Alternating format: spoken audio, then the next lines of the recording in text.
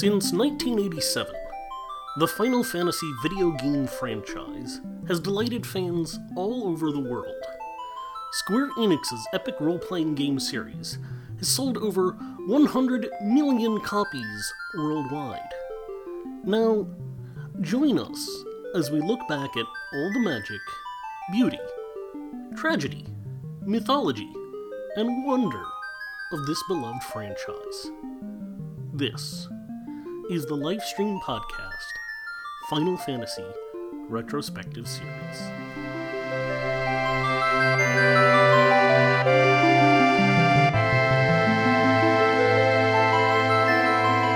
Hello everyone, and welcome to the Lifestream podcast, Final Fantasy Retrospective. This is the third and hopefully final episode of our Final Fantasy VII Retrospective. Don't jinx it, man. Better be, goddamn. It will be, even if we don't get finished. We have waxed poetic on and on and on and on about this terrific game.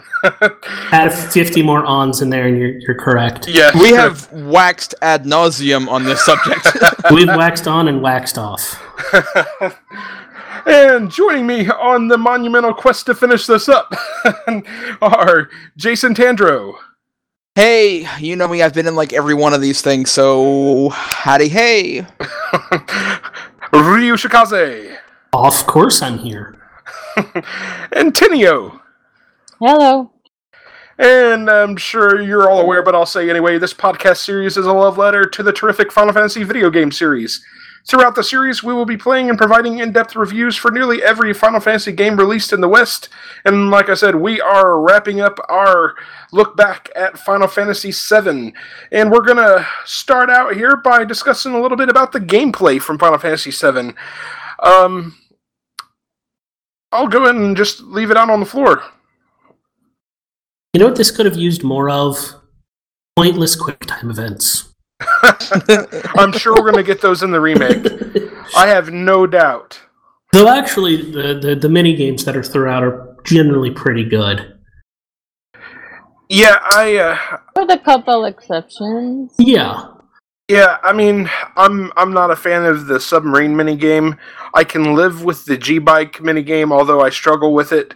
I can live with the snowboarding minigame, and some of the Gold Saucer games are a lot of fun, but Look, Moogle House is just my jam. That's all I got to say. Yeah. I love Moogle House. That's the best one. It's also the easiest one. So This is true. I mean, look, for me with Gold Saucer, it was always a matter of just the atmosphere of being in the theme park. Because when you really get down to it, the games are kind of mediocre. But it doesn't matter because your mind is like, oh boy, I could spend hours at the thing, and I did, especially the snowboarding minigame. I spent like hours on that damn thing. The Gold Saucer is very much Las Vegas. So that whole atmosphere, I love Las Vegas. It's one of my favorite places to vacation.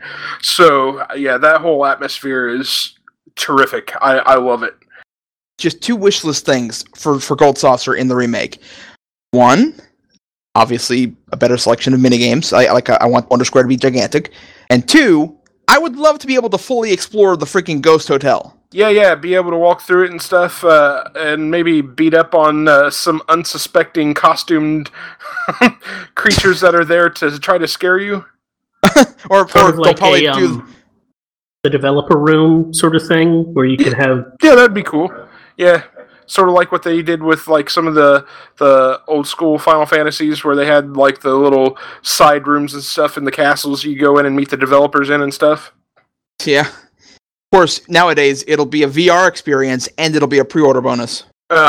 I don't want that. That would be a good idea. I mean, maybe not. But like from a money-making standpoint, they could like just release new games and you can just download them later. You know what I want for a pre-order bonus? They need to give us Before Crisis series as a pre-order bonus. That would be nice. You know what I'd like as a pre-order bonus? Getting the game before people. So it shows up on your doorstep like a day early. as far as the general overall gameplay, I mean, it's really not that different from your Final Fantasy IV, your Final Fantasy V, Final Fantasy VI. It's got that active time battle system that we've all become accustomed to. The big difference is the materia system, and I suppose it's really not all that different from Final Fantasy VI's Esper system, if you were familiar with that already. But I do think the materia system offers more as far as customization of things that it will do for you. It is different in that things you get from Espers can eventually be permanent, whereas there's nothing inherently permanent about the materia abilities. Agreed, yeah. Yeah, you have to keep the materia equipped in order to gain whatever properties that materia carries. So yeah, I guess that is different from the way that the Esper system worked in Final Fantasy VI. But on the flip side, the materia itself is what's leveled, so you don't have to teach the same spell to 5 different people. Oh, this is true. And it gives you a lot of customizability. Yeah, that's exactly what I was going to say. The customization is almost infinite. That is true. I think one of the dynamics I also enjoy about the gameplay on Final Fantasy VII is the limit break system and the way the limit breaks work in it. The fact that you're able to learn new limit breaks throughout the story, or throughout gameplay, the more you use your limit breaks. I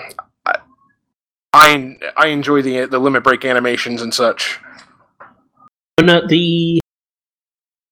The biggest difference, I think, in battle, that you've got less characters. And that actually changes things considerably, yeah. And that's, apart from 9, that's been the standard. Yeah, I agree. It does actually change how you have to plan your strategy out a lot, because with a lot of the first 6 games, when it was able to be done, I do try to follow the usual 2 guys doing damage, a healer, and 1 guy soaking up damage. With 3, you kind of have to split your duties. You usually have 1 guy who's taking damage but also dishing it out, and you have your 1 guy who can heal. But a lot of times, I found in 7, I usually don't play with a dedicated healer. I just have whoever's going to heal when they need it. So yeah, I have what I usually do is I usually run one of my characters that has all the materia with the healing properties, and then I will also have a second character that carries a cure materia. So just in case my designated healer gets knocked out, I've still got another character carrying a cure materia. So. Good strategy. Yeah, and it's load people up with E-skills and White Wind all the time. Yeah, for sure. Yeah. Enemy skill is so cheap in the game. I just point that out. When you get Big Guard, White Wind, and like a few attack abilities like Aqua Lung, you basically don't have to plan your strategy throughout the rest of the first disc. You don't have to play the game anymore. Big Guard and White Wind are amazing spells, and they really come in handy. We were talking about mini games. They really come in handy in the battle square when you're at the Gold Saucer when you're doing the battle arenas. Oh yeah. I highly recommend going into that with the best weapon, the best armor you have, a ribbon, and that enemy skills materia is invaluable. Absolutely invaluable. I just hope that your handicap the first round does not take away any of that. Yes, you're right about that. Otherwise, you're in for a very long trip. Or a very some of the best. This is true. Things that you can get for those are have your HP and MP halved. Those are actually some of the least debilitating effects. Yeah. And the level downs. The level downs. Level downs can be very irritating because they mean your damage output scales down. Yes. Or the broken weapon. That makes your damage output scale down considerably too. But that I'll tell you, and I like getting that, and I like getting the all materia dead on the last fight for one reason: it balloons your BP, and it's already a grind. Yeah. The only unfortunate thing is if that happens to you and you're fighting the secret battle, if you will, and you go up against Proud Claude with no fucking materia. You're You dead. don't need materia to Just wait for your limit break to pop up and hope for the best. Right. That's absolutely right. What's ideal is if you have like a bunch of the cornucopias where like and every single time they'll just turn you into a frog and you turn yourself back and then hey, you're set. The stupid frog thing. I have actually gotten stuck in a situation where I got frogged and I had already lost my materia before that, and stupid me didn't have any fucking cornucopias on me. So yeah. Oh no. Yeah. That was, suffice to say, I didn't last very long. Yeah, I imagine not. Of course, with all these minigames, there's the big one. Are you referring to the date minigame? Absolutely, I am. Yeah. The one where the only correct answer is Barrett. Yes. He is the only one that has a trophy on the PS4 version. Would he also be the least controversial one? Yes, because he's the only one you actually agree to go on the date with. He's not. All the three others push you out on it, so you're not going against. You're going against your will. Yuffie's underage. With Barrett, Cloud kind of just follows and is like, all right. And look, that's an interesting point, Ryu, because what that means is, no shame, Cloud may actually not be into women. He's like, okay, I don't want to go hang out with you. I don't want to hang out with you. Barrett, let's get it on, bro. LTD solved. Exactly. It's actually been Barrett the whole time. I do have to say, though, I said it in a previous installment, it was the part 1 or part 2, but they need, first of all, I hope that you can take the rest of the party on dates. Second of all, they need to have the play available for everyone. It makes me so sad that you can't do the play with Barrett. I've honestly never tried to get Barrett as my date. I always just try for Eris. So, I've never been through that with Barrett. And Yuffie, difficult to get, but you can. They both have infinite point glitches you can. That's just Tifa. You're kind of cutting out a bit, Ryu. Yep. Am I? Yep. Anyways, I'm currently playing the PS4 version, and I'm totally going for the Barrett date. So we're gonna see how that goes. I hope I make it. Do you have to be like a total tool to Tifa and Eris to get Barrett to go on the date with you? Kind of, and I think that a lot of it is, having Barrett in your party all the time. No, that has nothing to. Well, you do have to have him in your party at several key points, but you specifically have to not have the girls in your party because a lot of what gets them points or what gets him points will get them points as well. I see. But the big things are to get the flower at the beginning, give it to Marlene. Yep, did that. And do a few other things, and then just start doing a bit of tanking on your values. But if you screw up all the barrels for Aerith, and are say a couple of the wrong things to Tifa, you can get the Barrett date. Yeah, I screwed up all the barrels. I screwed up all the barrels on purpose. I've been making all the choices that'll make not raise Tifa's things up, her points. And when I got to the world map, I chose my party to be Barrett and Nanaki, and both Aerith and Tifa just kind of sit there and they're like, "That was an interesting choice." Yeah. And the other one's like, very interesting, or something like that. It was so funny. I also was reading online, and it was too late for me to go to make sure to do this because I'd already done it. But if Cloud is chosen by Don Corneo, and you play along, and his name is Barrett. Yeah, is it if you reject all of his advances, he asks if you have a boyfriend, and then you can say that your boyfriend's name is Barrett. And that's supposed to give you, does get Barrett, you points. Yeah, that's awesome. That gives Barrett points. That's awesome. Which I wish I never knew that before, because I don't think I'd ever gotten Corneo to ask Cloud that question. Yeah, I accidentally got Corneo this playthrough. I was trying to get one of the other ones. Because I like doing the two fights, but I accidentally got one too many of the good accessories. Yeah. But the question is, does Mookie know? Listen, Monkey knows all. Any other thoughts on gameplay? No? If we're still talking about minigames, CPR minigame can go. Oh, fuck that. They can just do you know they're cutscene. going to quick time event that shit in the remake. It's already pretty much a quick time event. Agreed, but it's going to really be a quick time event this time. No. I'm betting the slap battle on the Junon Cannon is going to be a quick time event too. No, they just need to put that into the Street Fighter V engine. Oh, that would be amazing, wouldn't it? Oh, that would be so amazing. Hopefully you can break Scarlet's stiletto and jab it in her eye or something like that at the end. God. That would be. We're not talking Mortal Kombat here. I was gonna say, god damn. If You're going to break her stilettos, but you're not going to stab her with them or throw her off the building. That's a shame. If we're going that She's gritty and supposed to realistic, show up later. Oh well. if we're going that gritty, it sounds like you're going to turn the CPR minigame into like a full tracheotomy.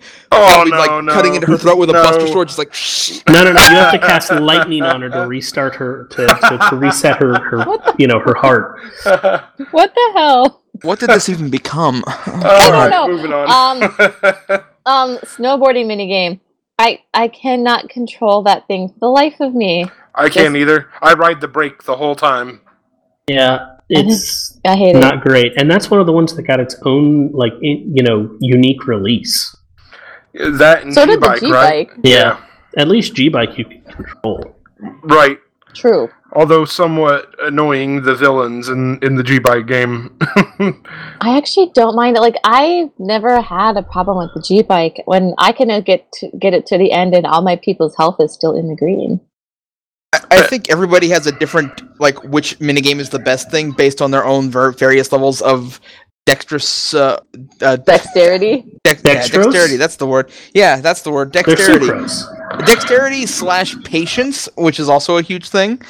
Because honestly, I think G-Bike my least favorite behind the snowboarding and the submarine. So, but that's just me. Agree to disagree.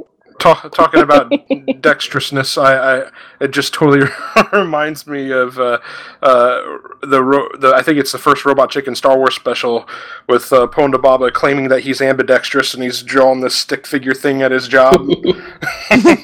That was a random association. I don't think I ever saw that. It's amazing, Tinny. You owe it to yourself to at least watch the first one. The first one's it's hilarious. It's Robot Chicken and Star Wars? Yeah, have you never seen Robot Chicken before? Oh, I have seen Robot Chicken, but I didn't know they did it. I did not know they did a Star Wars thing. They did 3 Star Wars specials. Okay. All of them are pretty good, but the first one's absolutely the best. I didn't know that, because I know that Family Guy did that too. They were essentially taking the piss out of each other constantly because, the guy who plays Chris Griffin is the creator of Robot Chicken. Yeah, Seth Green. Okay, any other remarks on gameplay? I just happened to think of something, actually. The Chocobo racing. I need to go full Mario Kart. That actually probably is my favorite minigame in all of the Gold Saucer is the Chocobo racing. And once you actually start breeding your own Chocobos and stuff, that becomes a lot of fun. So I do agree. I wish it was actually more of a race instead of this weird endurance game, and it was less tied to stats. Yeah, I agree with that. I wonder how they'll alter that for the remake. Or if it'll get omitted altogether. Mario Kart on Chocobos. Like they have in Final Fantasy XIV. Like the way they do it in 14 is perfect. Stats do matter, and it's kind of an endurance test. But you get special items, there's boost panels, it's actually a lot of fun. The problem with me with the Chocobo racing was the second you get your Chocobo raised with all the proper stats, which, anybody who's raising it seriously is going to just max them out, you become unstoppable, and then it's not fun. It's rush to the end, then wait. Yeah. Not necessarily. Early on in the breeding process, like before you start getting into the specialty chocobos, I think it's still very competitive, even especially when you get up into like A class and S class. Yeah, but you usually should just wait until you can max out a chocobo before going into ANS. I mean, I usually try to max out my chocobos before I start racing them. So, well, yeah, and I just pump them full of Reagan greens and get them all the max stats, and then B and C are freaking busy work. I mean, A can be somewhat challenging, especially if Teo shows up. If Teo's up, well, then screw that. Although I have beaten him on several occasions, he's still a bitch. Well, I mean, I beat him all the time once I get my black and gold chocobos, but with anything else, he's usually a bitch to beat. Yeah, well, Teo's specifically there to say, you need better stuff. Once you get the gold chocobo, then you have the best stuff. Yep. So screw you, Teo. Damn right.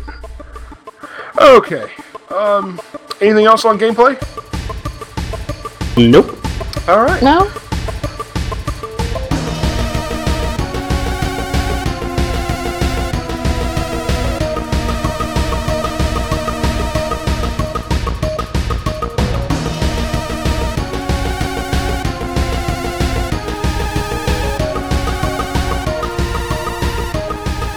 All right, we will move right on then to art direction.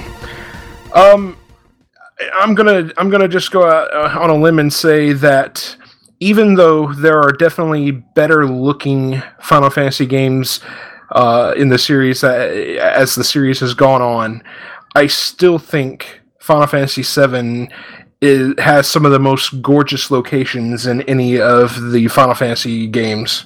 Oh, they absolutely loved their dystopian scenery porn. Oh yeah.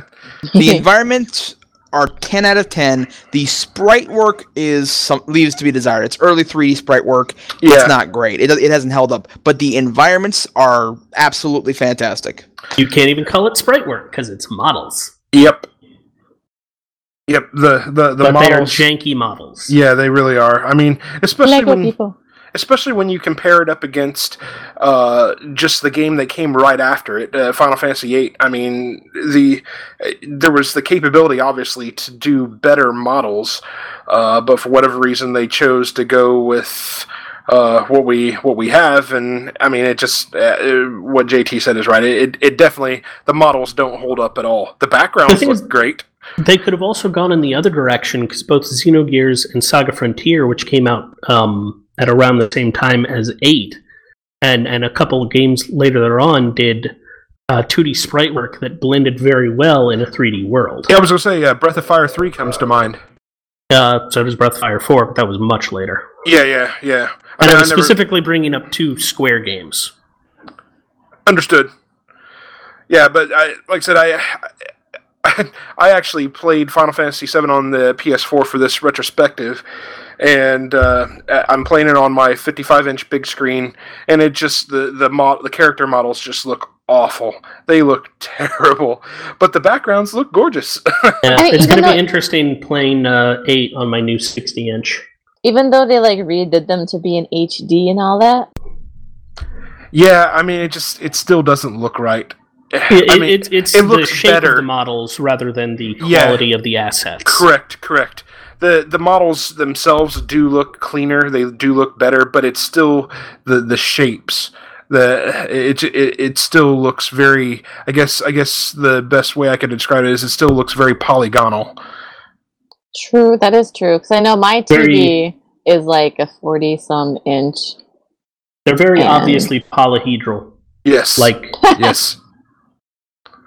Instead of being, an arm, it's a hexagonal cylinder that is doing duty as an arm. Right.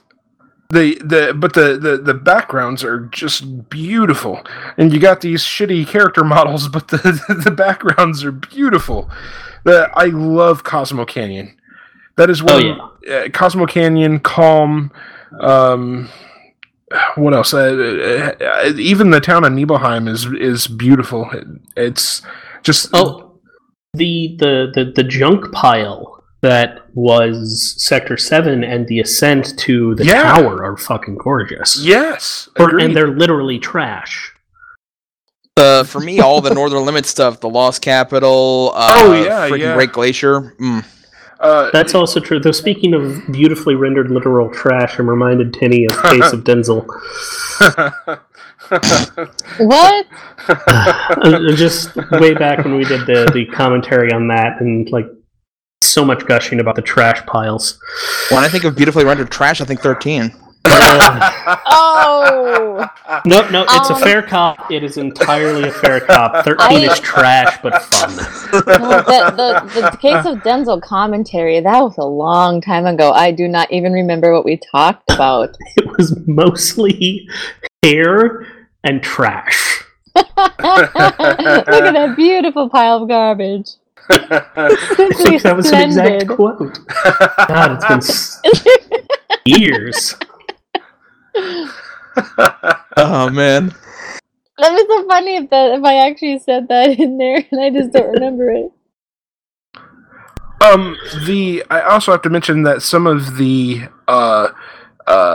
monster designs in Final Fantasy VII are genuinely pretty creepy. Specifically, the Genova monsters are incredibly creepy. And the forms of Sephiroth that you face are pretty fucking creepy too. There's also a lot of monsters that are not in, like, they're not static, but they're very obviously, they improved upon the early models and kept reusing them. Like the Behemoth and the Marlboro from this game. Yes. Became very iconic for like the next 4 games, including Crystal Chronicles, which, not even joking, literally used the exact same monster assets as 9. Interesting. I'm gonna go out on a limb and say the best looking monster in the entire fucking game is the Schizo. No, I don't agree, and not Schizo. It's the ghost ship. No, I agree with that. I was being a smart ass about Schizo. It's the heavy ghost ship tank. is amazing. What's that now? It's the Rhino heavy tank. roller. The Rhino tank. Okay, The Rhino you know tank. what? The Rhino tank or might be number 2. It's a Triceratops tank. It's a Triceratops. Sarah tank. Yin and Yang as well. Yin and Yin Yang's and Yang. creepy, dude.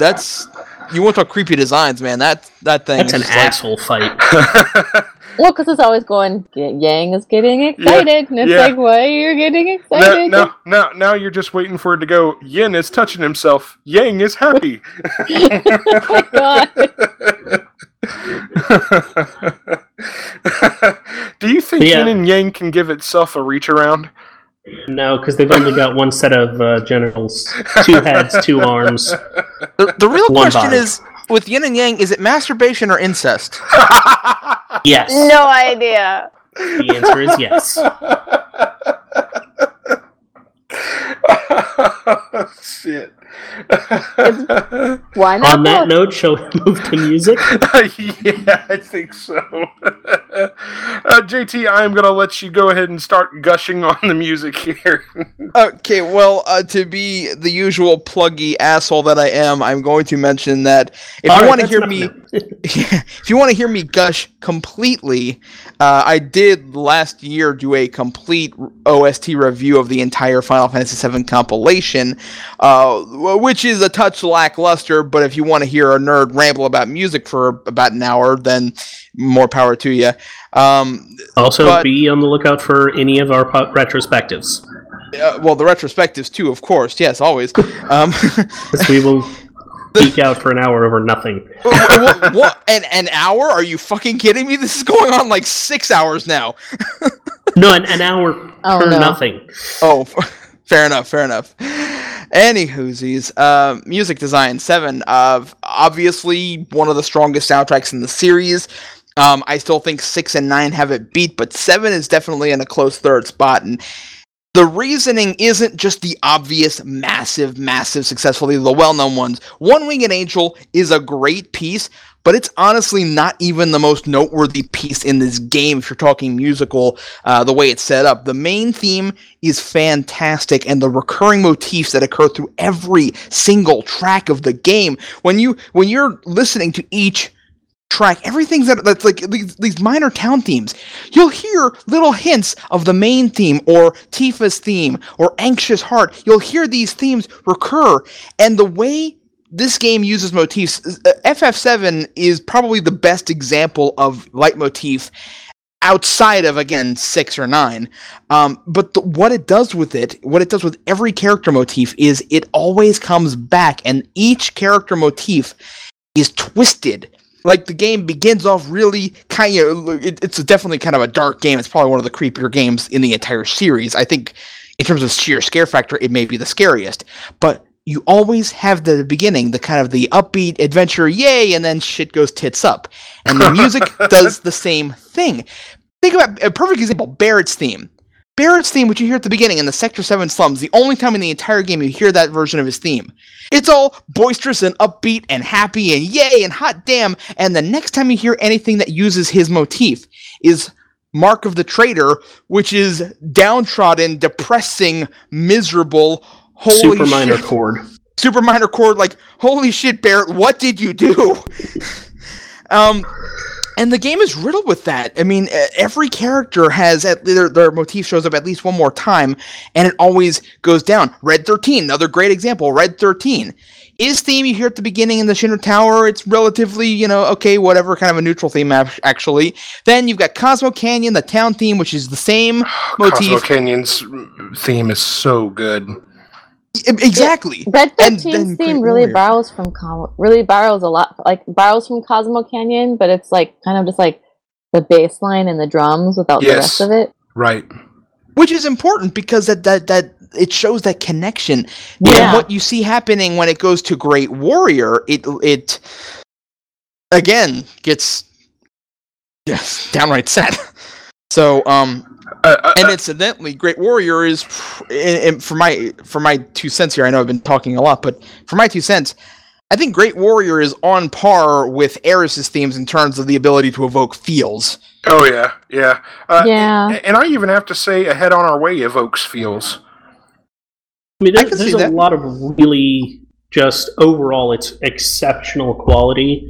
Like, I don't think there's anything that's quite as series. I mean, there is One Winged Angel, but I think that's actually on the low scale as far as, big epic boss fight terms. It's not bad, but it doesn't, rank up with Big Bridge or Four Fiends. But the music as a whole in the in Final Fantasy VII is just so artfully constructed around a theme, and then revisiting and screwing with that theme. I totally agree, and I people may disagree with me when I say this, but for me, the soundtrack to Final Fantasy VII is one of the few Final Fantasy soundtracks that I can listen to, and it elicits a legitimate emotion based on where I remember hearing that theme in the game.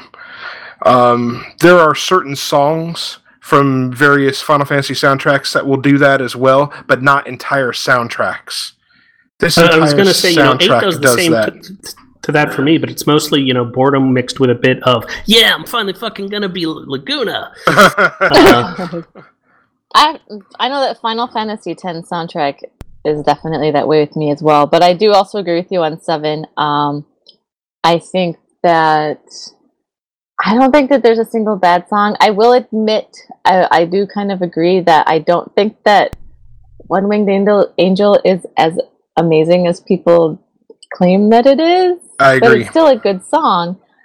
But I think, it still all ties together very well. Like, as a whole, I could listen to the whole thing. Yeah, I mean, the only if I had one gripe about the Final Fantasy VII soundtrack, it's the post-Meteor world map theme. It's terrible. And I know that's the point. But it's just to me, it's the weakest song on the whole soundtrack. Otherwise, it's the Final Fantasy VII soundtrack, in my mind, is Uematsu's masterpiece. I might agree. Yeah. It's definitely, like I say, it's definitely up there for me. I still think 6 and 9 do a lot more overall. Again, overall, there's individual pieces from 7 that are absolutely at the top, and rightly so. As a whole soundtrack, again, 6, 9, then 7 for me, and maybe 4 after that, actually.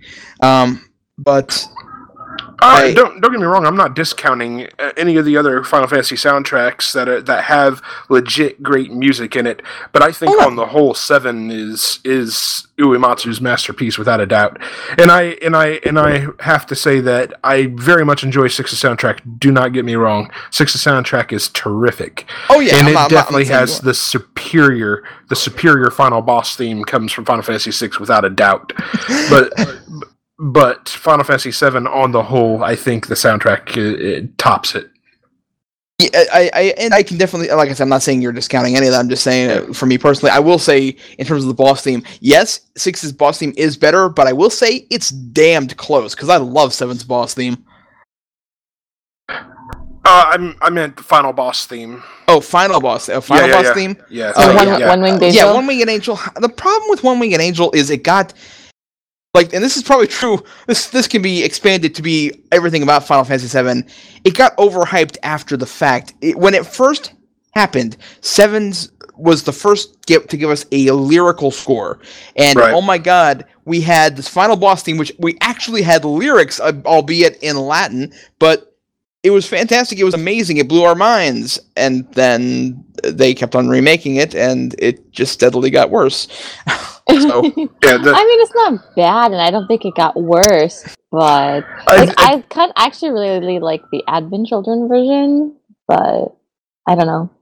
I definitely think that there are better boss themes out there. Yeah, I was going to say that. Like I said, the final boss theme from Final Fantasy VI, in my mind, eclipses One-Winged Angel. But that's just my opinion. It's mine too, man, by a wide margin. For some reason, I can't remember what the goddamn name of the song is, though. It's Dancing Mad. Yes, that's it. Thank you. How could you forget Dancing Mad? Well, I was thinking Dancing Mad was actually just Kefka's theme on the whole, but it's... Yes, you're right, Dancing Mad. So, any other thoughts on the soundtrack? This game has 5 Chocobo themes. Oh, it does. It does. Oh, yes. And yet, they're all better 13s. Well, the first one, anyways. Yeah, the first one. Pulse de Chocobo is actually pretty good, but Cocoon de Chocobo can burn in hell. I kind of like the Electric de Chocobo. This is kind of like a surfer song. Oh, no, not that one. Which one is it that's the surfer song? You're talking about Electric de Chocobo is Electric de Chocobo the one that kind of like sounds like it's like the one plays during snowboarding, yeah. Okay. The one that's the standard Catch a Chocobo theme, is that what you're thinking of? From Final Fantasy VII? Yeah, I think so, yeah. Yeah, that one's my personal favorite as well. Yep. It kind of sounds like it's going to be like the beginning of Wipeout, but then it's like exactly. Theme. Yeah. I would not be surprised at all if that was an intentional reference. Yeah. It definitely starts up like Wipeout. It absolutely is the same. Does. Yeah. My favorite is actually of all the Chocobo themes in the game, my favorite is actually the one that plays in the betting menu. The place your bets. The little like sort of poppy electronic-y PC that plays. It's minor and you only hear it like once, but I love it. Though Fiddle de Chocobo has a soft spot for me, just from all the racing I did. They're all good. I mean, they're all freaking fantastic pieces. So I mean, like whatever, it's whatever you like.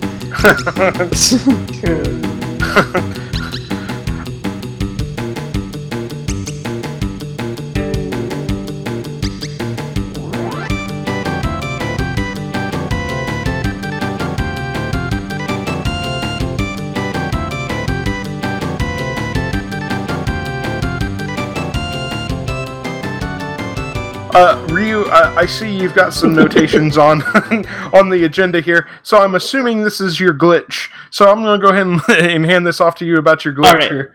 Well, it's not just my glitch, because in addition to the weird glitch I found, there's a couple of infamous glitches in the game. Obviously, everybody knows about the W item dupe glitch. That's so simple and easy, I'm not even going to talk about it. Well, the 2 glitches I want to talk about real quick actually involve jumping backwards in time as far as the game cares. So one is PC only, and the other is one that I managed to discover by accident and do not know how reproducible it is. So the Yuffie glitch is a PC version glitch where essentially you have two save files. One is very far in the game, and the other is very early in the game, but far enough that you can encounter Yuffie. You have to die on one file, immediately load up the game, and then try and encounter Yuffie. And you will essentially, once you fight Yuffie, your party from that first file... you have to die in the game... You have to, you have to die in a game where you can fight Yuffie. Not that you are going to, but then you have to load up the game much later on and encounter something without changing your map data. You will be in the Yuffie fight from the earlier game. And when you finish the Yuffie fight, you will be in the section of the game, as far as all the game event flags are, that you were in when you would encounter Yuffie, but with all of your equipment from later in the game, and your levels, and your materia, etc. What? Strange. So The other glitch... You can go and level yourself up and get better equipment. Do you initiate the fight with Yuffie and then let her kill you? You don't actually have to fight Yuffie in the game where you lose. You just have to be in a map sector that can encounter her. So you basically are wandering around in a forest, die on purpose, load up a save that has battles in it, but do not screen transition, get into a battle, it will be a Yuffie fight. After the Yuffie fight, you go, because the map location is still stored in memory even though you died, and it hasn't been overwritten on the state load. Weird. Very strange. The other one is one that I discovered on the PSP, and I have, again, no idea how reproducible this is, but I will describe the circumstances. So I am in the Disc 2 Return to Midgar. I'm heading into Shinra Tower, taking the elevator up. As the elevator animation where you were getting out of the elevator plays, my PSP goes into standby mode due to low battery. This might be reproducible just by turning the PSP off. I plug it in, turn it back on, and I'm encountering events and enemies from the first disc. They're not visually loaded, not all of them, but I can interact with them as if they are there. Bizarre. That is probably the most complicated glitch I've ever heard. Yeah, I'm not sure how many other places you can pull something similar on, but I do know that it's essentially letting you jump from the end of the game to the beginning. So it's very similar to the Yuffie glitch, and it might be, reproducible on any of the versions which let you pause during, because I don't think you could do this on the original PlayStation unless somehow opening the disc will let you, sort of glitch out your FMV playing. Because I do think the interrupting that short FMV has something to do with the glitch. But that's weird. Yeah. And unfortunately, that's all I have to tell you about that glitch, because I have not been able to explore. You haven't been able to recreate it? I've been able to recreate it, but I don't know if it's something to do with... Because, as I said, I was having some weird glitches during my playthrough, so I don't know if it's related to those. I don't know how reproducible it is in general. I can make it happen, and I might distribute my save from right before it happened, just to see if other people can do it. But as far as I know, it might just be this, it might have something else to do, it might be PSP only. Huh. I wonder, hey Tinny, can you give that a try on the PS4 playthrough you're doing right now? I mean, right now, this very moment, or No, not this very moment. I'm just saying. I can give you all the details later. All you yeah, need to do please is write have a that save. down for me. Yeah. I'm just curious if you could do the same thing on the PS4 version. Because you can stop an app at any time and go into like rest mode. Perhaps if that's what's causing it during the mid cut, maybe that can happen. Yeah. Maybe. Yeah, just kind of write down all the details and I'll give it a try. Right. Interesting.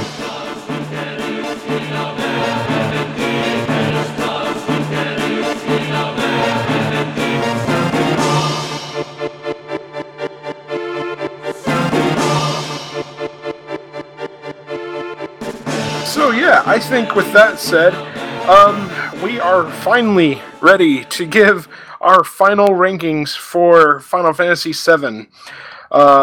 Tinny, since this is your first time doing the retrospective, it is out of 5 stars. You can decimalize. Oh, crap. I forgot about this part. What do I want to vote? So we will actually, I'll go ahead and go in alphabetical order so you have some time to think about it here. Okay. So, JT, we'll start with you. Okay, and for veteran listeners of the retrospective, I do a paragraph-long rant before to explain my rating. I will say, especially with the game being overhyped and a lot of the compilation drama, yada yada, a lot of people go back and they look at people saying, was it really the greatest of all time, yada yada, and I don't think it was the greatest Final Fantasy of all time either, but I know a lot of people tend to be contrarian about this game and say, well, it really wasn't that great, there's a lot of errors, but the thing is, every Final Fantasy, every game has flaws. When I rate a game, when I'm judging a game, at least in this phase, I'm judging, were the flaws so bad that they caused me to lose interest in the game, or did they detract from all the good about this game? Final Fantasy VII has flaws, but not a damn one of them has affected how fun this game is, how amazing the music is, how incredible the story is. The cast of thousands still holds up. And this game, when it came out, was hyped as the greatest RPG of all time. That might not end up being true, but I'll tell you, it's a damn fine Final Fantasy, and it's a perfect example of what the series is all about. This is my third one, and I promise there's only going to be one more game that I think I'm going to give a perfect score to, but I'm giving this a 5 out of 5. 5 out of 5 for JT. Yay! Ryu Shikaze. Now, my ratings are generally not as a reflection on the series as a whole, but on what I think could be done at the time. Right. So I do not rate games on a metric relative to other Final Fantasy games, but relative to other games of their period, and whether or not I think they did the best that they could with what they had available.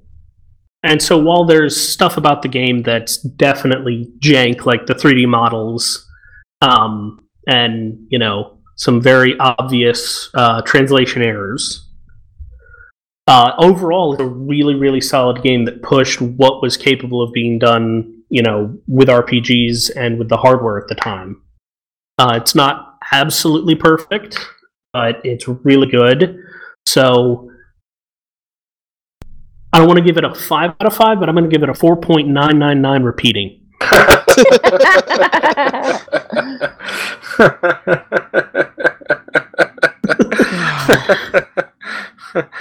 going to start breaking out like the imaginary algebraic numbers before too long. Okay. All right, Tinny. Your turn. I'm going to start giving a complete negative 17 out of 4 out of Q for 8. Okay, for me, my favorite parts of Final Fantasy VII is the story and the main cast. In the journey, I am in it for Cloud's exploration of himself, trying to figure out the truth of what's going on, trying, whether the truth about his past when he begins to doubt himself and wondering whether or not he's being controlled or he's doing everything of his own will. And then, Cloud finding himself after the fact, when everything goes wrong and, you think that he's turned, lost himself forever. And then, Tifa helps him find himself again. And then in the end, going on to be able to triumph over Sephiroth, who had been basically mind fucking him the entire game. Sounds dirty. Okay, I don't, anyways. I'm you know kidding, what I mean? Tinny. I'm kidding, Tinny. I mean, I guess I could explain why Sephiroth is shirtless in his mind. That's what all the fangirls want it to be. I guess so. But, so I'm in it for that. I mean, I'm in it for that. Like, in all the main cast, I love, like, all of the main characters in the game. Are you getting misty-eyed? No, I'm not getting misty-eyed, sorry. I was losing my voice before we started anyways. But I do have to say that I do think that, like, Sephiroth himself is an okay villain, but I've never been all, like, amazed by him. It was mainly like I saw the bad things he was doing to Cloud, so I was all like, Cloud win. So there is that. But I do think, like I said, like, the story is pretty phenomenal. The story itself is pretty almost flawless. The only thing about the game that I really think holds it back is that I feel like, as far like gameplay wise, as far as moving the plot along, there are a lot of moments where the game kind of just like leaves you on the world map without telling you giving you any indication of where you're supposed to go next. And that is when you do have to, like, look at guides to figure out, okay, what am I supposed to do? Or am I just going to walk around for all these hours until I find this random shack in this little part of the world that I didn't know was important? That maybe I had visited the shack earlier and thought that, hey, I'll never be here again because this is obviously nothing. Until, like, the random moment you go at the right time and you're like, oh, hey, now here's a plot element on how to move along. So I do think that kind of does hold the original game back, just because I do kind of feel like a person might need a guide, whereas with games, it'd be nice if you could get through it without having to have one. But there's so many good things. See, sometimes I feel like I'm just searching for a balance. I'm also leery. I'm always leery of perfect scores. So I think for 7, I would give it maybe a 4.25. 4.25 for Tinny. There you go. And a 2 from the Russian judge. 2 from the Russian judge. Okay, so I know I've handed out several perfect scores, and I'm going to hand out another one here. But here's what I am going to say. The Final Fantasy VII does definitely have its flaws. We mentioned earlier that the character models just have not held up well over time. I do get infuriated with having to sit through the summoning animations when I'm using the summons. Well, there's your problem. Yeah. Stop using summons, gosh. Hey, I really only use them in 2 fights in the whole game. Otherwise, I don't use them at all. But and those fights are against the very first monsters in the soldier fight at the beginning of the game. He summons Knights of the Round, and then against one random Moo, just as he leaves. He has to kill the other one naturally, and then he can, Actually, Emerald and Ruby weapon would be the 2 monsters that I use summons on predominantly. So you summon a level 6 Tifa on both of them? Yes. But for all the flaws of the game, the little petty annoyances I have with it, just something about Final Fantasy VII continues to capture my imagination. It continues to give me the feels, even though I know the story like the back of my hand. I mean, I love Final Fantasy VI so much, and I still think Final Fantasy VI is the superior game between the two, but Final Fantasy VII is still perfection in its own way, in a way that, in my opinion, no game afterwards has been able to capture the magic that Final Fantasy VII has. It gets a 5 out of 5 for me. So nice. Now I kind of feel like I'm the odd one out that gave the lowest score. Nah. It's not, you're not nothing compared to like when we were playing Final Fantasy IV and Flintlock and Lex showed up and gave 3 out of 5 for that or whatever they gave. So, when we were playing 2. Somebody still. Oh, I was getting ready to say somebody was still salty about the 4 result, but then Ryu pops in with the 2 jab. Somebody's salty. I'm not even salty. I love that game. I know I'm insane. I just love it. Final Fantasy 2. I love all the Saga games. And the Seiken Densetsus. But seriously, it's okay to be the odd man out because, again, if it were not for you, Tenny, and even... Okay, let me put this another way. Even with you, Tenny, this has still been a 6-hour love fest. That is true. It's good to have the alternative opinion. And it's also worth noting that, Mike says we're going to, at the end of the whole retrospective, do a new rating them against each other. Yeah, against each other. And that's when we're going to see some of me give some lower scores than perfect scores. But I'm just going to do a numbered list, top to bottom. I mean, that's essentially what I'm going to have all of us do when we get to that point, and then we can, debate the merits of each one and such, and see if we can come up with a general overall list averaged out between all of ours. Well, Final Fantasy Tactics at the top. Final Fantasy 2 at the top. I'm gonna have to be objective and bury my children by putting 8 like near the bottom because I know, guys. Look, I love it, and I don't think it's as bad as people say, but yeah, it has a lot of problems gameplay wise. So we'll get into that next retrospective. Yeah, I was going to say Final Fantasy 8 is certainly on the horizon, as is Final Fantasy 15. We are going to go ahead and play Final Fantasy VIII next. I intend to split my time in favor of Final Fantasy 15 once 15 does drop. So, but I'm hoping that I'll have a PS4 by then. It all depends on whether or not Black Friday sales are good. I would, or if I can find a great deal on Craigslist or something. I was going to say, wait for Cyber Monday, man. The Cyber Monday deals tend to be better than Black Friday these days. I just roll it all into the same sort of thing. Gotcha. I'm not talking about explicitly Black Friday. Gotcha. Okay, just that whole weekend in general. Yeah. Yeah, gotcha. Okay.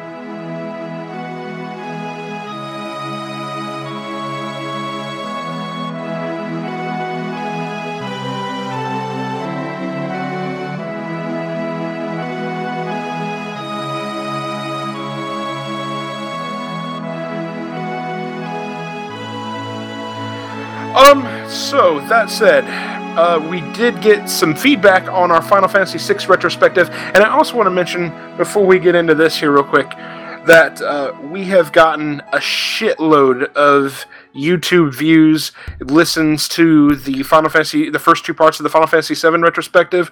We've gotten quite a few comments about it and such. Really looking forward to reading those back. And I figured the Final Fantasy VII retrospective was going to be our most popular one, and it certainly has not disappointed in that fashion. So thank you very much to everyone that has listened, given kind remarks. It's very much appreciated, and this is why we do it. So, we'll start out with the first piece of feedback then from the Lifestream.net forums on part 1 of the Final Fantasy VI retrospective. This one's from, I think it's CJadon or Ceadon, or I'm not sure how it's pronounced. Kajadon. Yeah. That almost had that Arnold Schwarzenegger feel to it. Yeah, and then I'm sorry, you actually at some point, she actually mentioned how exactly to pronounce her name in one of these comments. I apologize, I can't remember that. It's been ages. Yeah. But great episode, guys. I'm bummed I have to wait for part 2, although I totally understand why they are split. Lady, you don't even know the beginning of this whole thing. Trust me, it's crazy. The behind the scenes of this show can be fascinating at times. Wait for our 17-part Final Fantasy IX episode. Jesus Christ, dude! I don't even know. I mean, like 7 was 6 hours, so we'll see. Oh God, when we get to 12, 7 at this point. The topic of Western for me, it's specifically American, since that's where my experience. I think that's just a typo. Yeah, where my experience is, censorship of Japanese media is pretty interesting. At least here in America, companies that localize Japanese media tend to be very liberal in their censorship, especially when it comes to anything with religious connotation to it. If you Google Western censorship of anime, you'll get a ton of hits with seemingly innocuous edits. For instance, one of my favorite manga series is Shaman King. The series starts out fairly tame, but it's serious and dark the further you go into it. At one point, the cast finds the villain slaughtered a Native American tribe, and they all relive it as part of the tribesmen. But when this was adapted for North America, for some reason it was marketed for kids. Oh, man. Okay. That's just a good... We could just stop the whole paragraph right there. That is a huge problem with so much anime that there's... I feel like even with... Despite the fact that it has been changing, I know with like Adult Swim and all that, I do feel like that there's still a lot of people in America that look at something that's animated and think, oh, that's for kids, even when it's really not. Like, especially people who are trying to adapt something and market it because they think that kids are a driving, market force. For stuff that's animated? Oh, yeah. Yeah. That's how, like... Sorry. I'll say that's how, like, when I was a little kid, there were a few anime movies that my mom rented from the store she worked in that were really not child appropriate, but she just thought, oh look, it's a cartoon. Akira? One called Amnesia? Like? Burn Up? Urutsuki Doji? Demon City Shinjuku? I have a story about that. Nothing. Okay, they weren't like it wasn't any hentai, but it was really, really violent and traumatizing. Nothing that I mentioned was a hentai. Okay. Just really, really violent, and one had a sex scene.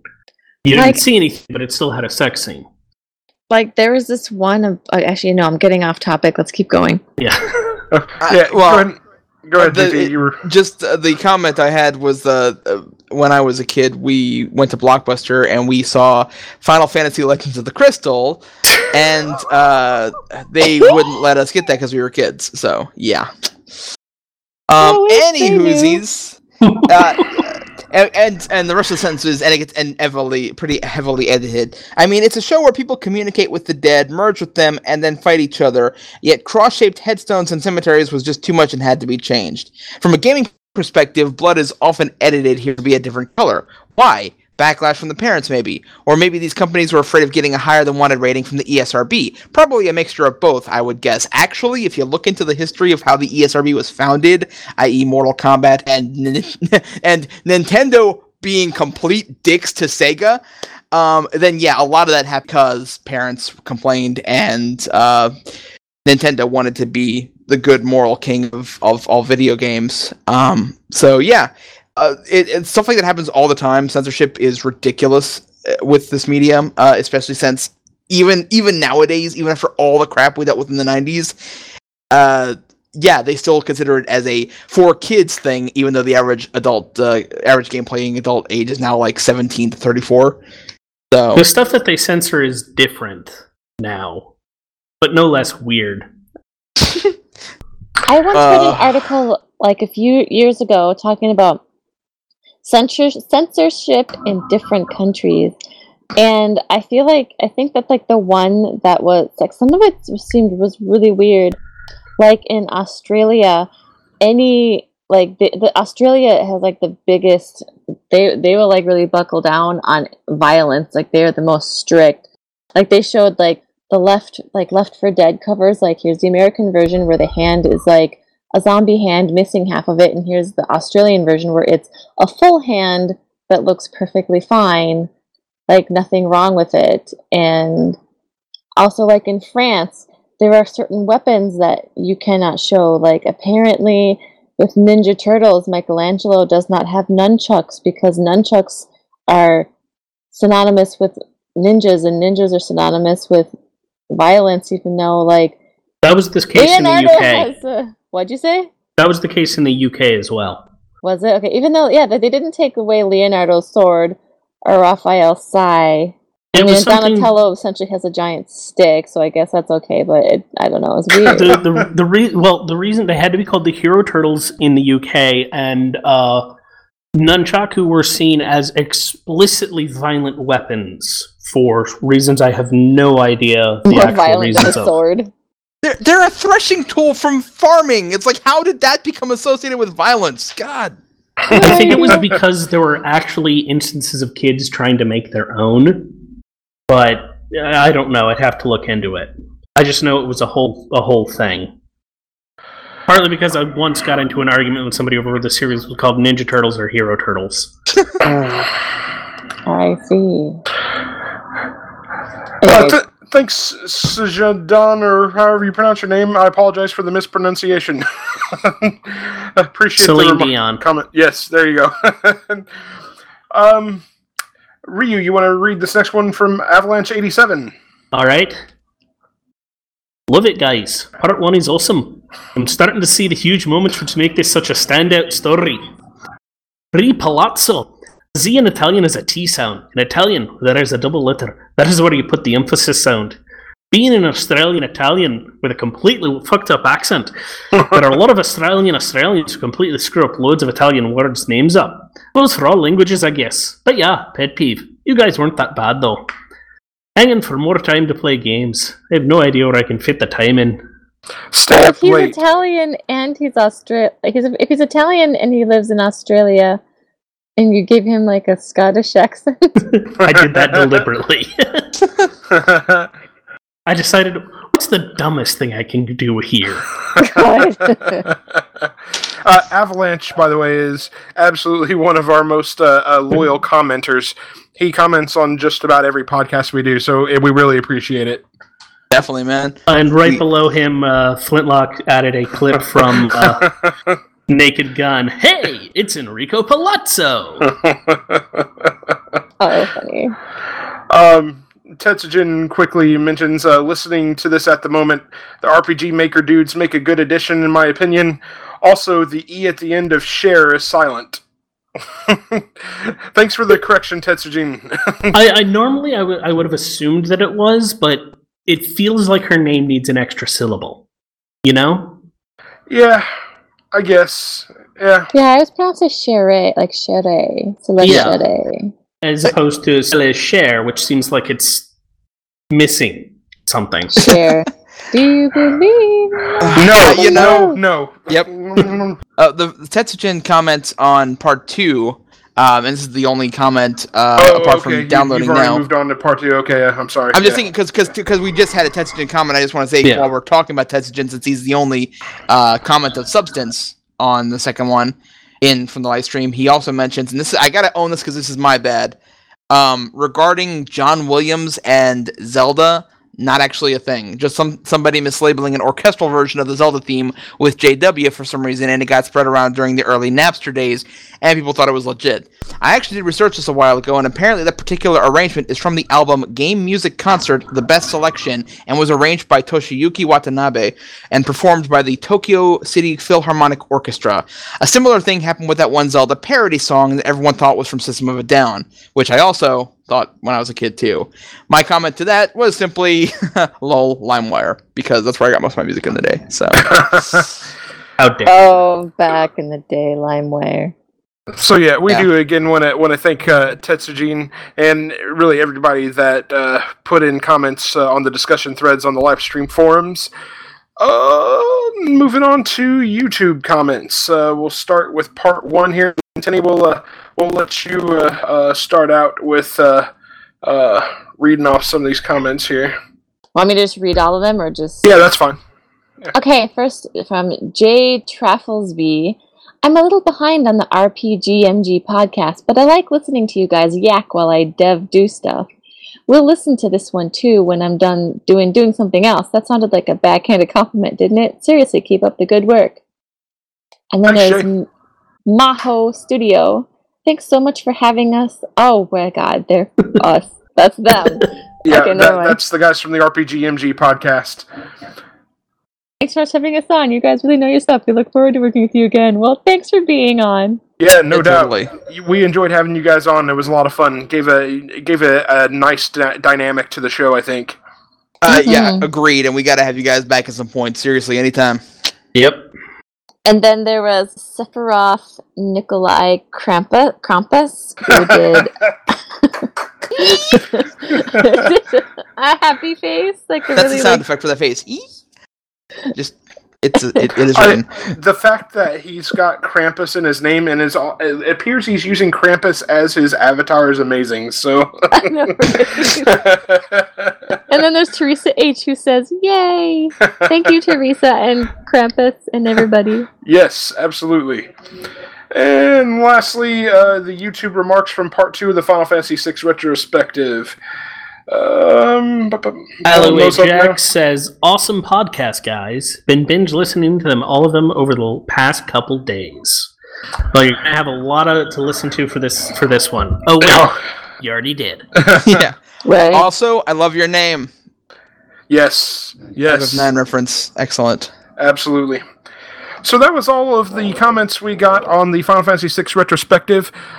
We do encourage you guys to continue to leave your comments, feedback, questions. We very much enjoy reading them. Again, this is part of the reason why we do these shows here.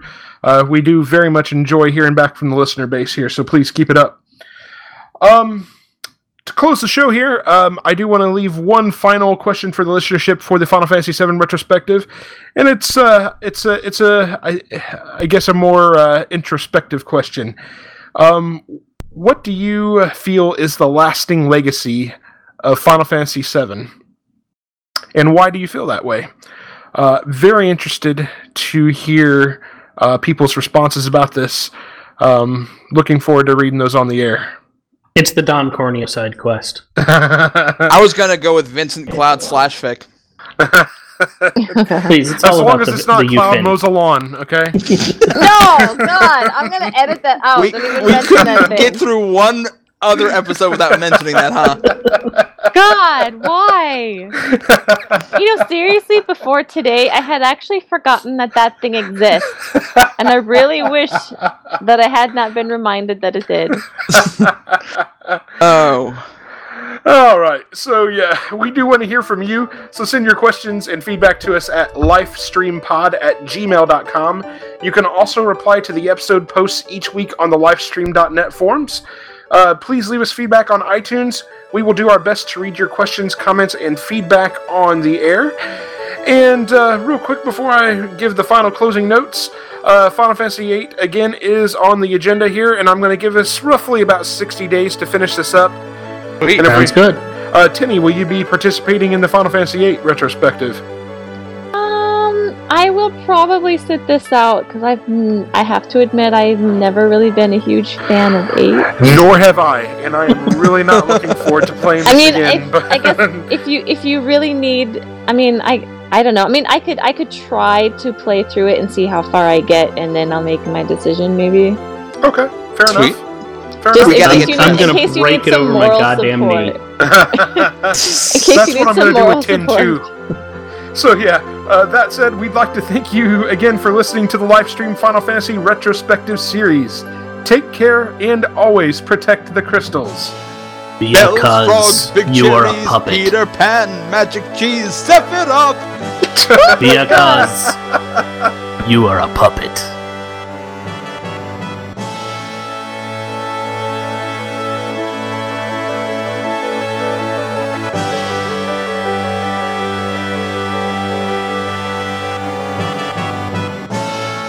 Music featured on this podcast is courtesy and copyright of Square Enix.